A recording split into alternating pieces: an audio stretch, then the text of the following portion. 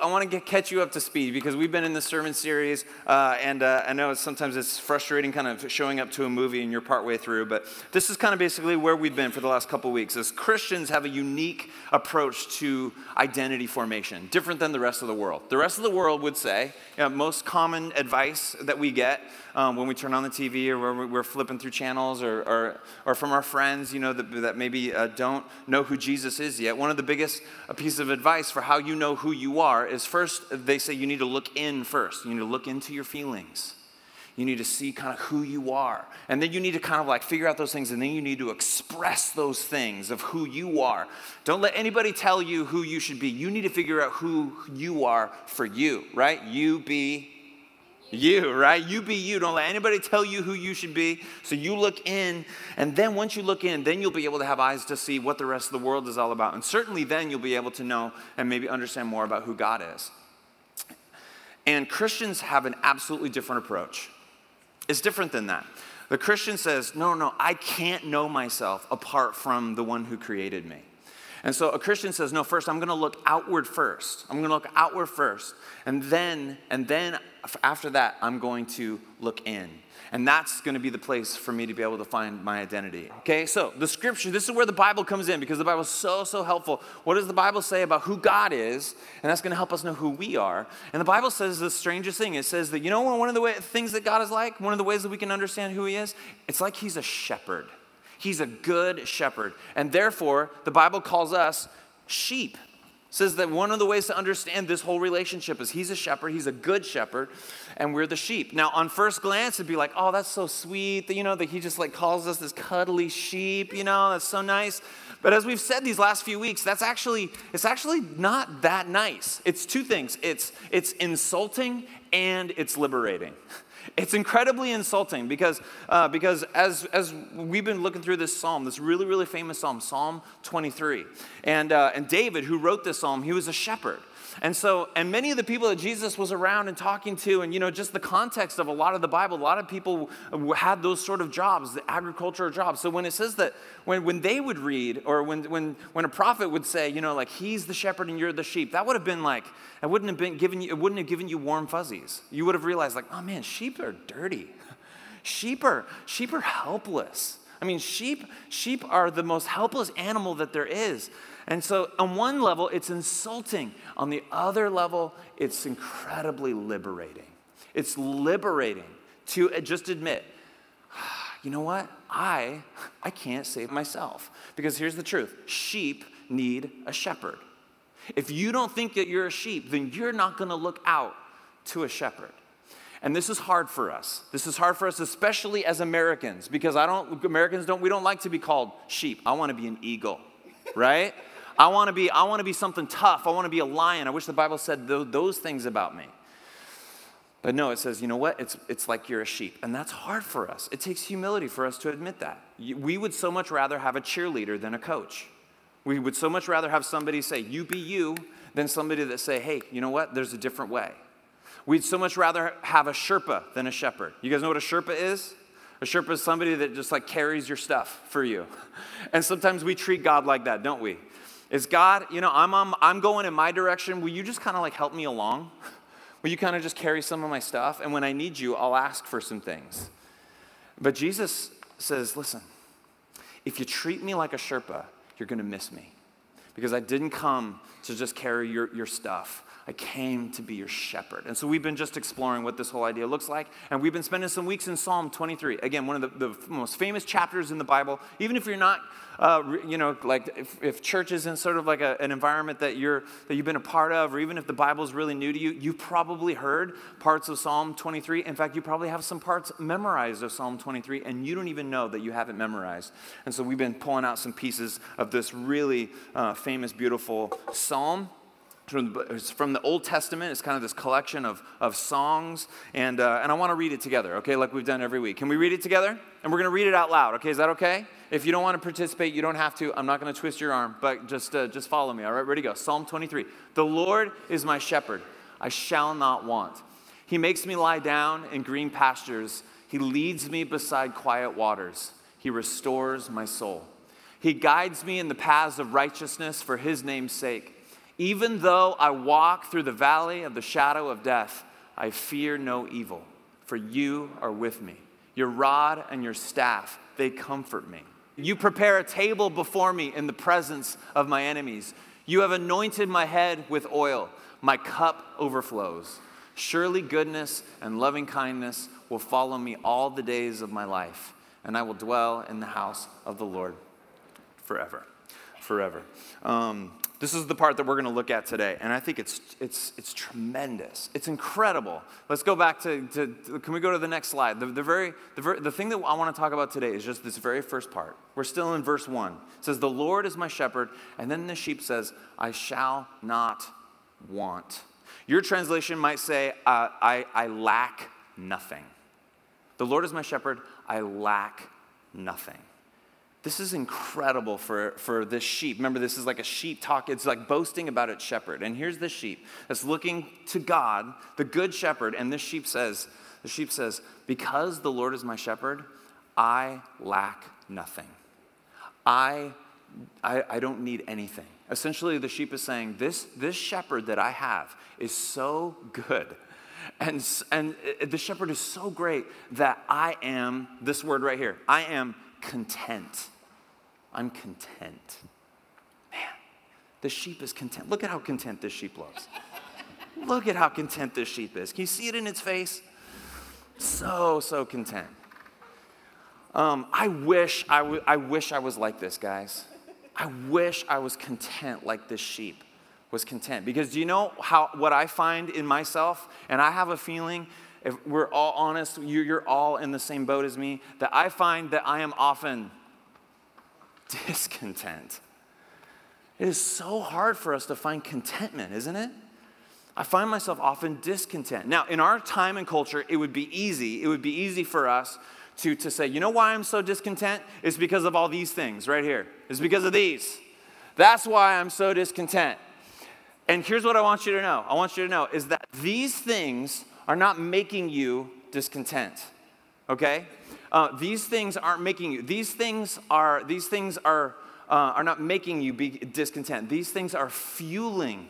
They're fueling the discontent that's already in you.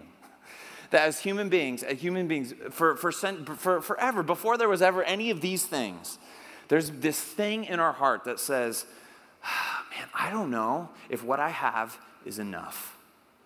I think I want more. I think I want better. I think I want best. I think I want all those things.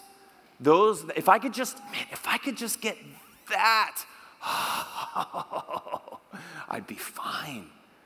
Why am I so anxious? Man, if I could just get them, then I would be okay. And we just believe that. And these things, those things don't help us at all. It just fuels it. But that thing is in us, and it kills us. It kills us time and time again. Because if you're like me, can I just be honest with you this morning? Can I just have a moment of transparency?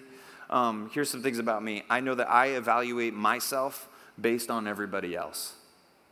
I evaluate myself based on everybody else. I look at myself and I feel like, look at that house. We went to a dinner at a friend's house this last week. They just got a new house. And it's like, dude, we want to see your new house. And we went into the new house and I was like, oh, I want that kitchen.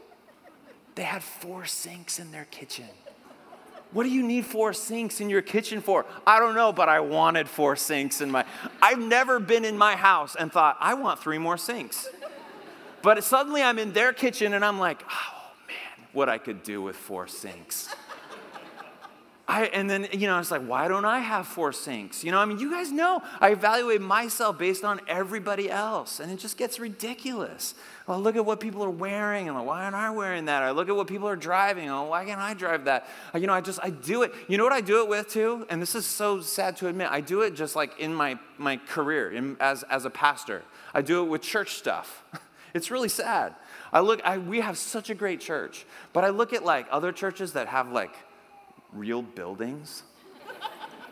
And I'm like, oh man, what I wouldn't give for like a real building, Or then like there's other pastors who are like getting asked to speak at stuff. And I'm like, why didn't I get asked to speak at stuff?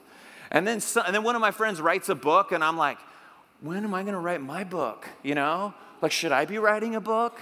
Like, maybe something's wrong with me if I'm not writing a book. And you guys know it's just the hamster wheel that I find myself on. You know, it gets even worse. Because not only do I evaluate myself based on everybody else, I evaluate others based on everybody else.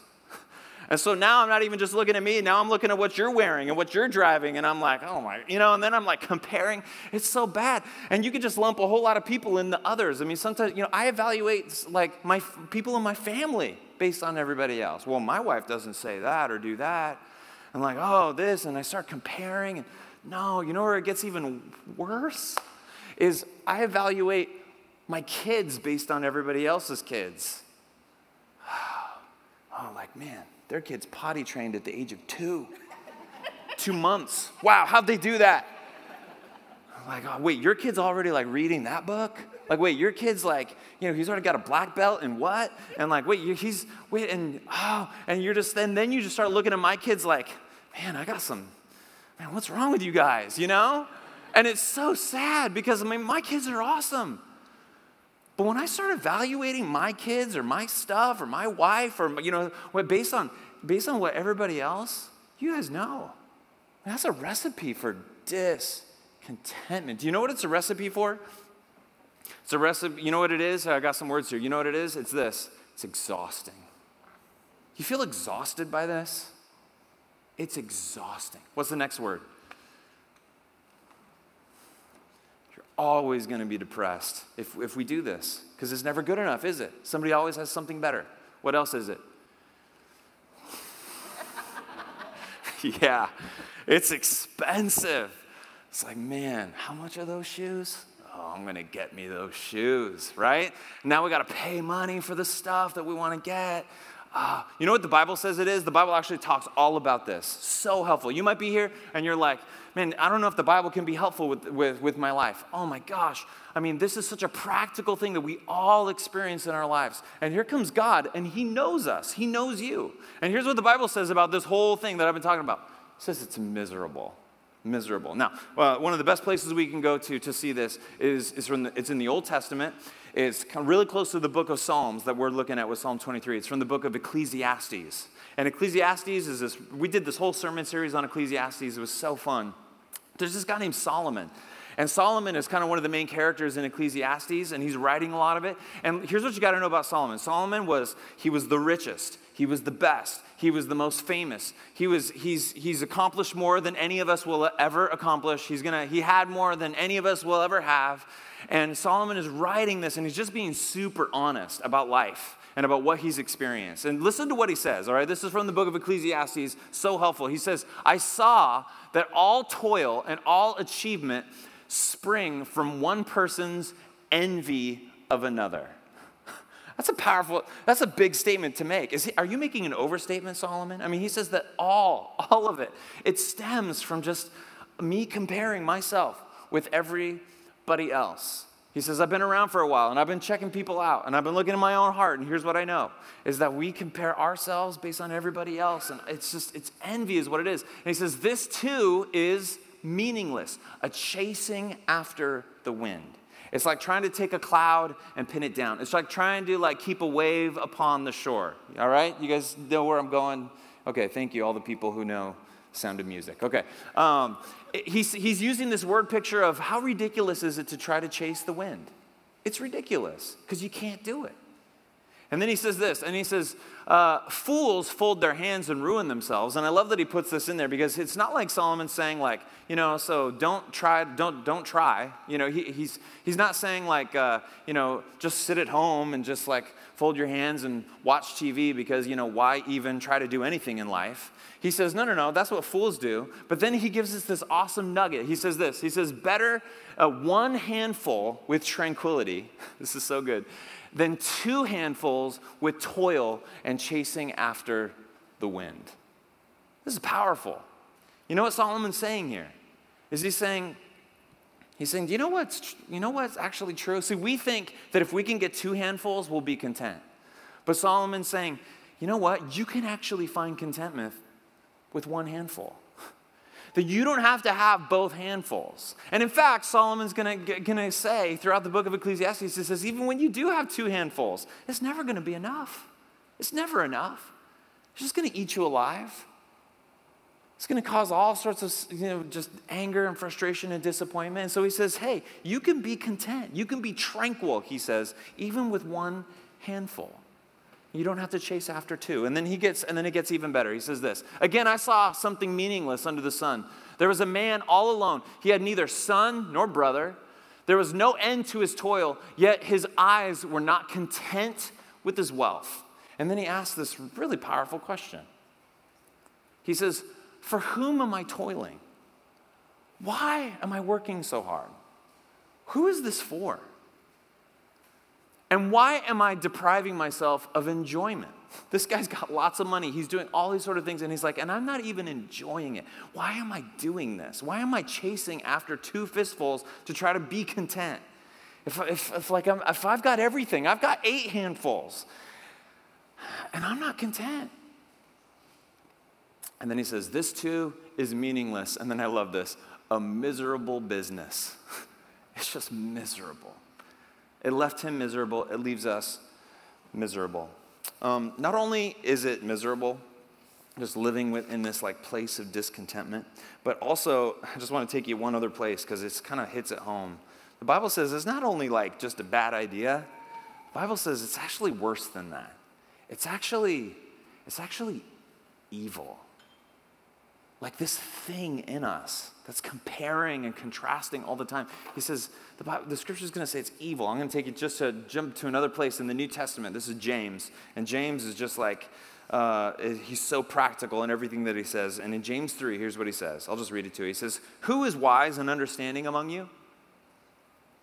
Let them show it by their good life, by deeds done in humility that come from wisdom.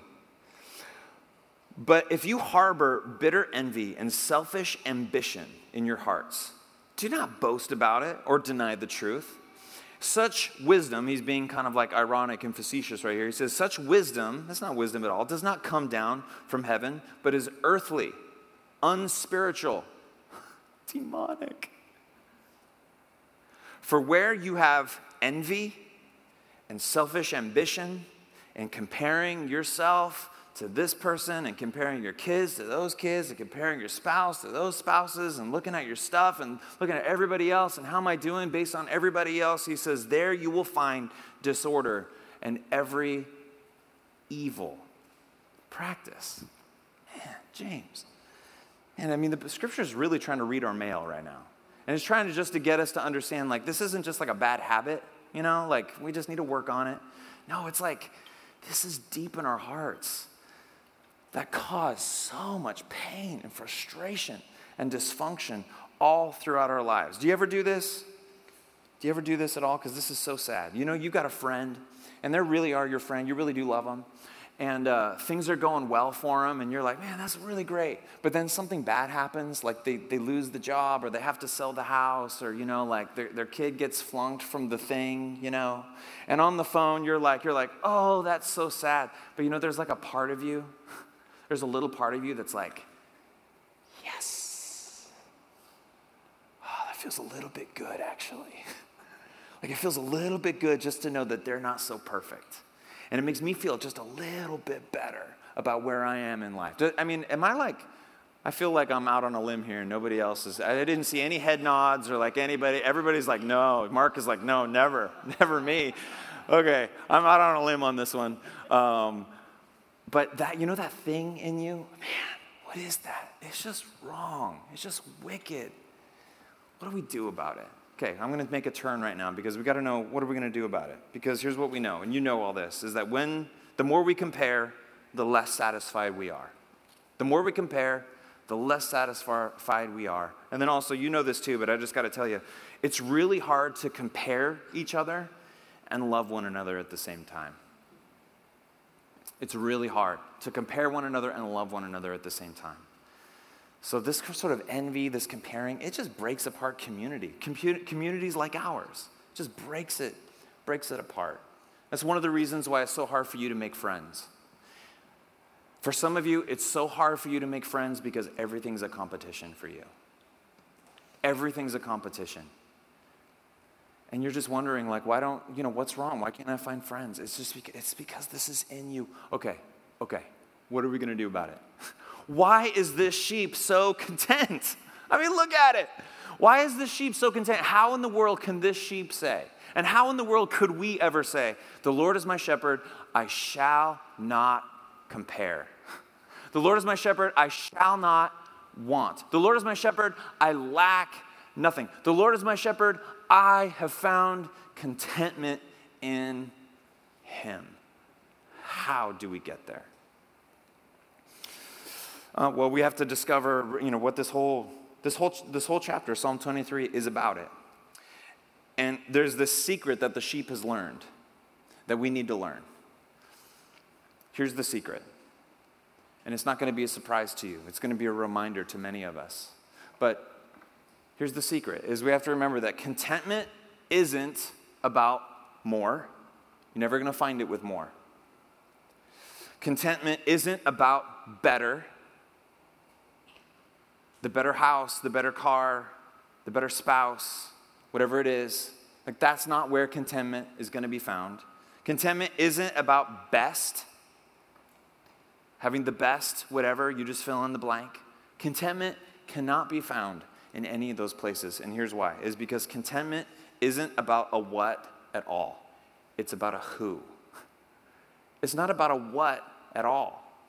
It's about a who. And who's the who? The sheep has learned, because it's admitted that it's a sheep, because it can't cause grass to grow. Like a sheep can't dam up a stream so it can get the water that it needs to drink. Like a sheep is directionally challenged. It doesn't know where the best fields are.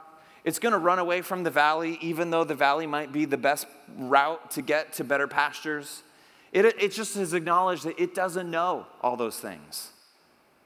And so the sheep has just gotten to a place where it says, you know why I can say that I lack nothing? It's because the first part of the sentence, because the Lord is my shepherd. And if you were here last week, we just unpacked how Jesus steps onto the scene and he says, listen, you can trust me. You know why? Because I'm the good shepherd. I'm the good shepherd. Here's the secret to contentment. And I know it doesn't seem like a brain buster, we kind of know. But we just need to know. It needs to go from here to here. That the sheep can say, I lack nothing. Because the sheep is just in a place where it says, listen, I can't trust in stuff. The thing that's going to make me content isn't the grass. The thing that's going to make me content isn't the water. The thing that's going to make me content isn't any of those things. The things that are going to make me content is the fact that I have a good shepherd and he's enough for me. I can trust him. That even though I walk through the valley of the shadow of death, I don't have to fear because he's with me. Because I know that no matter what happens, whether the grass is green or whether the grass is brown, that I've got a good shepherd. See, contentment isn't about a what. It's about a who. It's about acknowledging that I've got this God who loves me. And no matter what, he's never going to leave me. When that's enough for you, it's amazing what happens when you start looking at your stuff. When you start looking at the things around you. All those things are good, all these things around you, but you can look at them and say, but I don't need you to find my security. I don't need you for me to be somebody because I know I'm already somebody. Why? Because I have a good shepherd. It's a good question for us to ask at this point. Let's pause. Here's a good question to ask. See, the sheep has learned that it can't trust what the shepherd provides. That's not where contentment comes. The contentment comes from the fact that he's got a shepherd. And so we have to ask our questions. Where does your trust lie? Does your trust lie in the good shepherd? Or does your trust lie in the things that the good shepherd provides? Meaning, where's your true hope? What do you love truly? Do you love the shepherd or do you just love what the shepherd gives you? It's a penetrating question. Do I love God because of God's sake, or do I love God because he gives me friends and a community? And that's really the thing that I love. Do I love God, or do I just love, that he like provides some stuff for me? Like really, where's the basement of my heart? It's a penetrating question for all of us. Because if we don't wrestle with that question, then suddenly we can find ourselves just essentially using God for what he provides and loving those things and not loving him for him. And so therefore then, we say, hey, God, basically our arrangement is, hey, God, I love you, but I'll love you as long as you don't give me cancer. I'll love you as long as you don't give anybody in my family cancer. Because if that happens, then I don't know if I can love you. And we get into these arrangements. And if we do that, we're gonna miss so much of what the good shepherd has for it. It's not about more, it's not about better, it's not about best. It's about a who. Do you know why sheep wander? It's because this is when the shepherd isn't enough, the sheep wanders. When the shepherd's not enough, the sheep wanders. We used to have this hymn that we used to sing. In fact, I think we sang it here just like a couple months ago. There's an old hymn that says, prone to wander, Lord, I feel it, prone to leave the one that I love. That sheep are prone to wander. And why do sheep wander? They can't see that far. You know what I mean? They're pretty low to the ground. So it's not like they're looking at yonder pastures out there. Sheep wander because they're usually, does this work? Okay, like this. Sheep are looking right here. And what are they looking for? They're looking for grass. And, if this grass is empty, it's like, oh, here's more. Oh, and here's more. And then pretty soon they're far off away from the safety and everywhere they should be. Why? Because they're following their appetites. They're following their desires, following their appetites. Oh, I can preach this right now. I can preach this morning. Because why are we so prone to wander? When the shepherd's not enough, you know what we do? We just follow our appetites. We follow our desires. We follow our cravings. Those become our shepherd. And do you know where that leads us? You know where that leads you. We could all have stories. I could give you this microphone, every single one, and we could all come up here and tell our story about those seasons in our life where we just followed our appetites, where we just followed our desires, and we would all have the same story. We would say, man, it did not lead me to contentment. In fact, it led me to a place where I was more dry than ever before. Appetites are not a good shepherd for you because they can never be satisfied. Do you know that about appetites? Contentment cannot be found in quenching appetites. You guys know that. Contentment can't be found in quenching appetites. You know why? Here's why. It's because appetites are never, ever, ever quenched. It's the nature of an appetite. That's the whole point of an appetite. You can't quench an appetite. I've got a confession to make, and I feel like I'm confessing a lot this morning. Can you just kind of come my way on this one? Because I know you can feel me, but I've got this problem. I am always hungry. Yes. Anybody with me? I am always hungry. I've got a problem. I'm hardly ever full. I could just keep eating and eating and eating. Christy she's so smart and she's so good at just leading so many things in our house. She makes these big, big meals because the point is you take the leftovers and you use them for tomorrow. Now you have lunch for tomorrow. Now you have maybe even dinner for tomorrow. Now you freeze part of it and you save it for another meal. But that just doesn't work in my house because there's all this food and I'm like, man, I'll just have another plate. I'll just eat more and more and more. And you'll go to a restaurant, I'll go to Olive Garden and eat all of the breadsticks and I'm full even like before the meal comes, but I still finish the meal because I'm cheap and I'm not going to let that money go to waste, And so then I tell myself I'm never going to eat again. And I come home and what's one of the first things I do? I look in the fridge. I'm like, what's in here? I'm never full. And you're never full. And do you know what? The same is true for all of your appetites. It's never enough. Nothing's ever enough because they're appetites. The same is true with money. The same is true with fame. The same is true with sex. The same is true with power and control. You just fill in the blank, whatever you want to fill in the blank. Listen, it's never going to get quenched.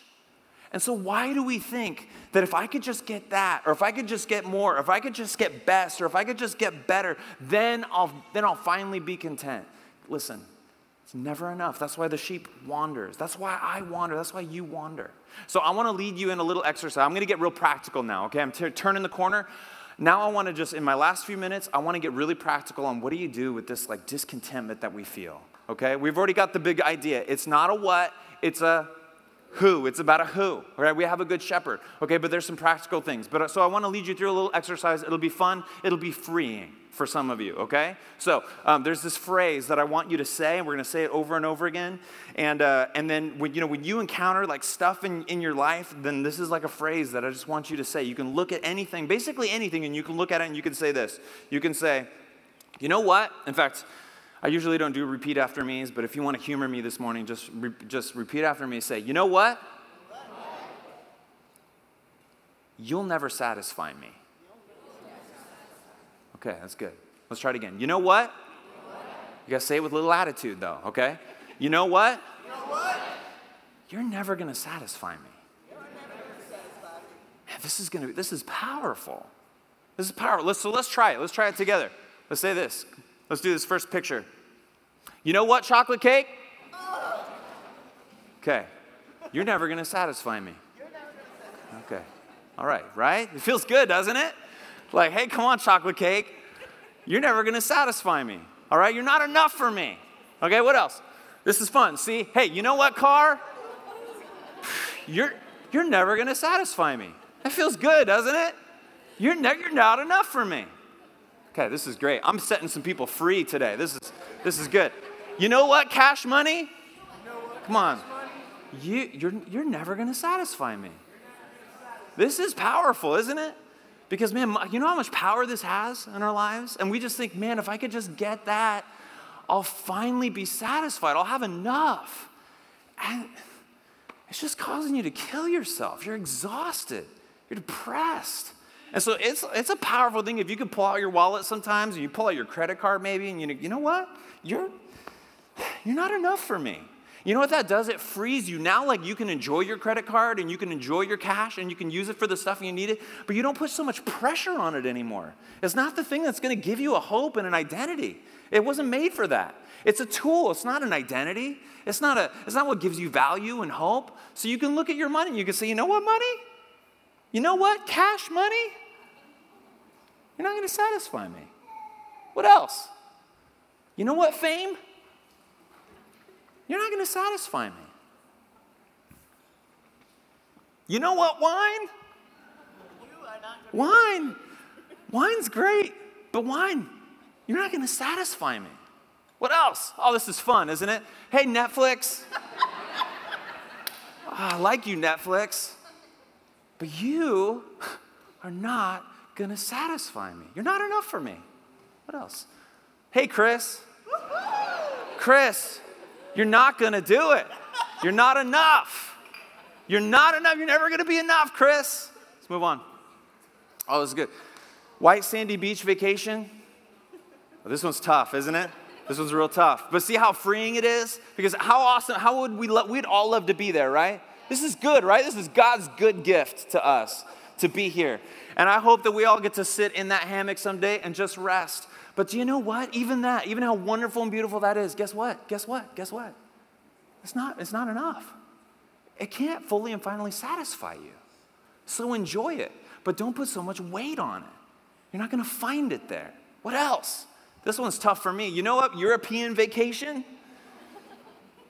You're not going to be enough. But this one's a Brooks Rice one, okay? Because I feel like that's like my love language right there. European vacation. I feel like I got a few more. Maybe I'm going to hit somebody today. Here we go.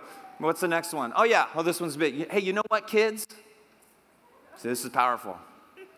Hey, my kids, you know what, kids? I love you. But you're not here on this earth to satisfy me. See, if your kids are in your life and you're using them to satisfy you, to fill something in you, you will crush them. You'll crush them.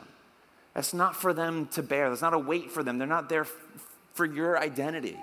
And that's a powerful thing when you can look in your kids, you can say, hey kids, I love you, and therefore I'm not using you. It's hard to love someone and use them at the same time.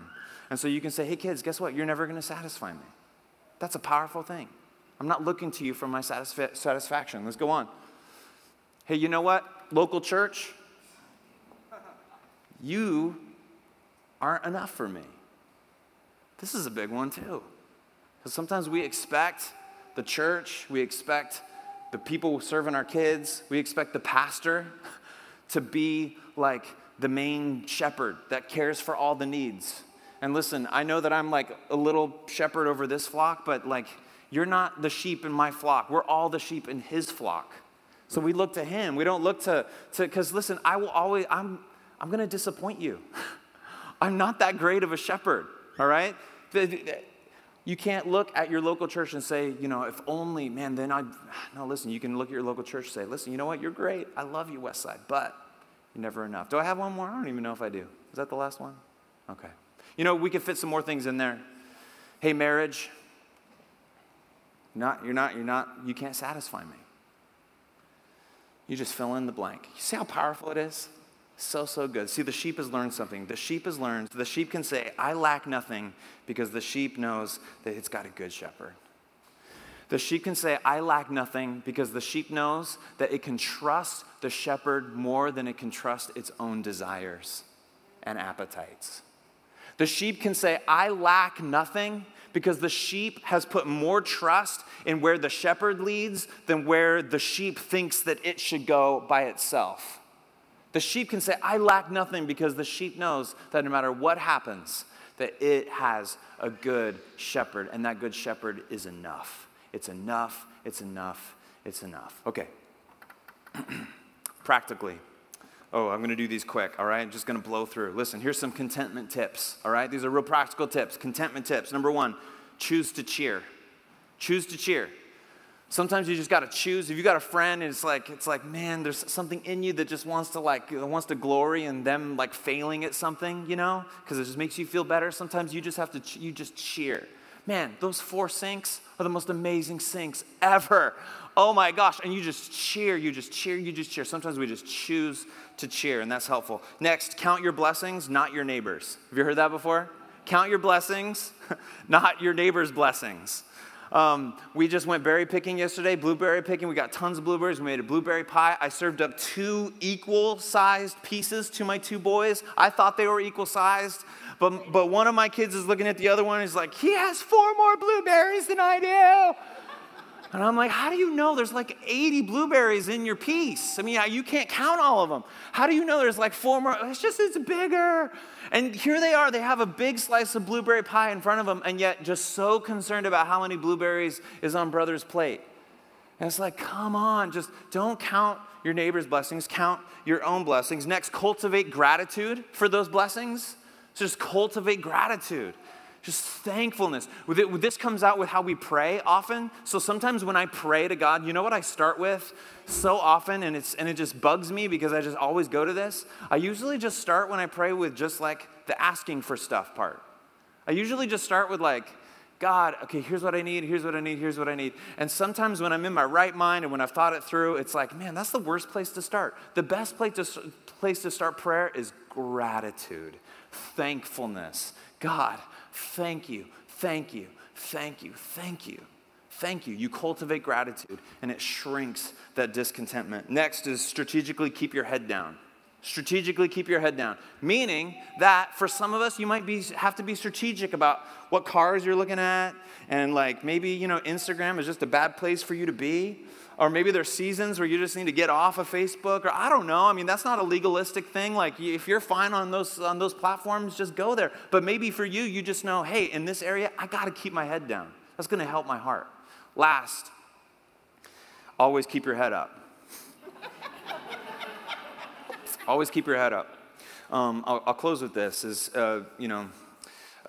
I've shared about this. There's this article. It's like an essay that C.S. Lewis wrote. It wasn't in one of his books, but it's the most powerful little essay I think I've ever read by him. It's called The Inner Ring.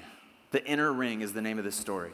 And what C.S. Lewis says is that our biggest drive as human beings, like our biggest need, is to belong, is to be accepted.